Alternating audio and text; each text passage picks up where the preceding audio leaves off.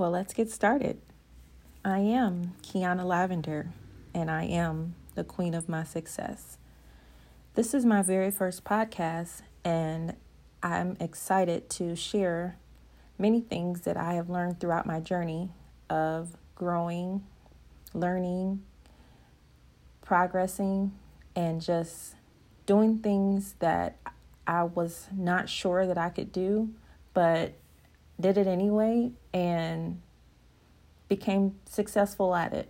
Some things that I didn't get successful at, sure, I failed a few times. We all do.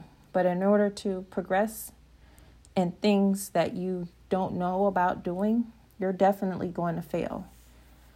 I've listened to so many podcasts and so many empowerment events that I've attended, and through it all, I've learned more and more about myself. I've learned how to overcome traumatic situations. I've learned how to shut my mouth sometimes. I've learned how to speak up on things that I did not agree with. And it's also a learning process. I'm excited to be on this road of sharing content, talking about things that everyone is interested in hearing about. Interested in talking about people that have helped to encourage me. I am going to hopefully have guest speakers and people that are going to help me along my journey.